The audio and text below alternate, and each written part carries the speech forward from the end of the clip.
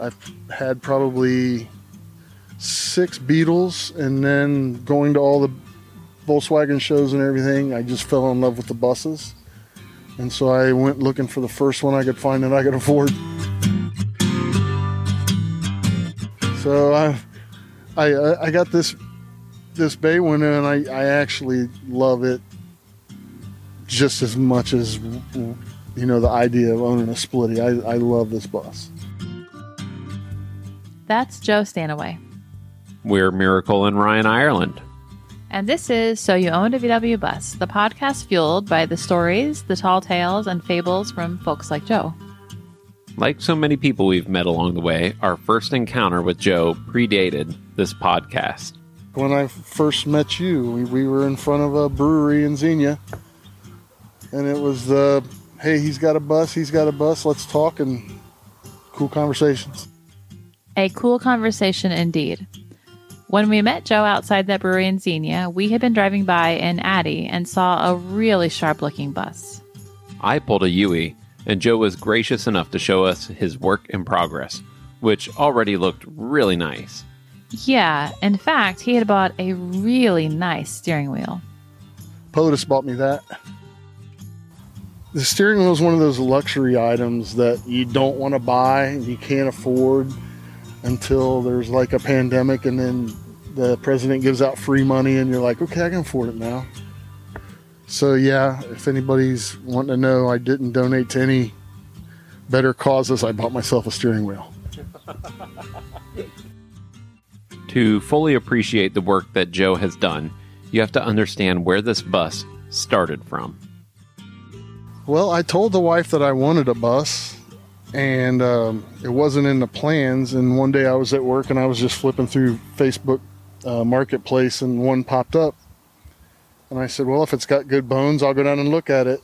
So I called the guy, and he said, yeah, I just listed it about 2 hours ago, and I've had like 22 calls. So if you want it and are serious, he said, at least bring a down payment and your trailer. So it was down by Hollywood Casino in Lawrenceburg, Indiana. If you just go over the river into Kentucky, I followed my Google Maps, and it took me back about a quarter of a mile up a dirt hill, dirt lane, up a mountain into this guy's backyard, and there it was in the back of a barn. He had done work for somebody, and instead of them paying him, they paid him with giving him the bus. He had done some motor work for somebody for a V8. So I'm thinking that he was not a Volkswagen guy. I don't think he was a Volkswagen guy. He said it sat in his barn for 12 years. I looked at the bus. I said, I got to have it. What do you want? He told me what he wanted.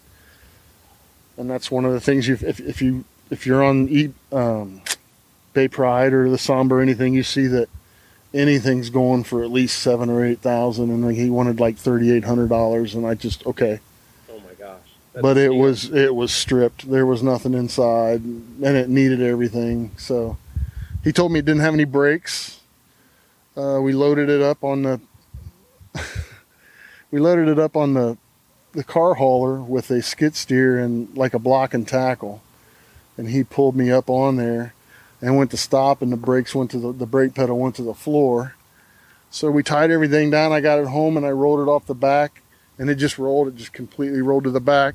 And we pushed it here, and I got up underneath, and there was nothing from the brake pedal back.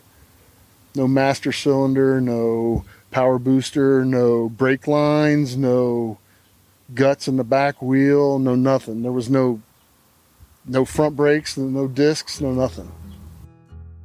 It had a motor in it, but it sounded really bad. It took me about, a month and a half to get it running. I could not get the Progressive 3238 that was in it to run. The distributor and nothing. It was just everything inside the motor was, it had all the mechanics worked. It's just, I needed spark, I needed fuel, and the gas tank had rust in it, and I went through about, 10 filters before I finally got all the rust out and put a new filter in the top, but it didn't have any exhaust on it, and I finally got everything, lined up, and it fired up, and I acted like a little kid. Meaning you drove it all around? No, it didn't go anywhere. It just sat here, and it sounded like a old World War II warplane, as loud as it was, and I was jumping around in the backyard like a little kid because it fired up. It took probably about a year before I could just drive it down the street. And the bus he drives down the street is really very special. It's a 73 Sportsmobile. There's a company in Indiana called Sportsmobile, and what they did was bought a bunch of tin tops, and then they put their own camping gear and camping tops on them. The Sportsmobile has what they call a penthouse pop-up top. A lot of the interior was mocked from the Riviera or something, but my penthouse top pops straight up instead of in that 45-degree angle front to back like the other ones. Cool story, when I got done with it, I was missing the decals and stuff that went on it, and I got a hold of them, and they sent me decals for the bus. So I do have new Sportsmobile decals.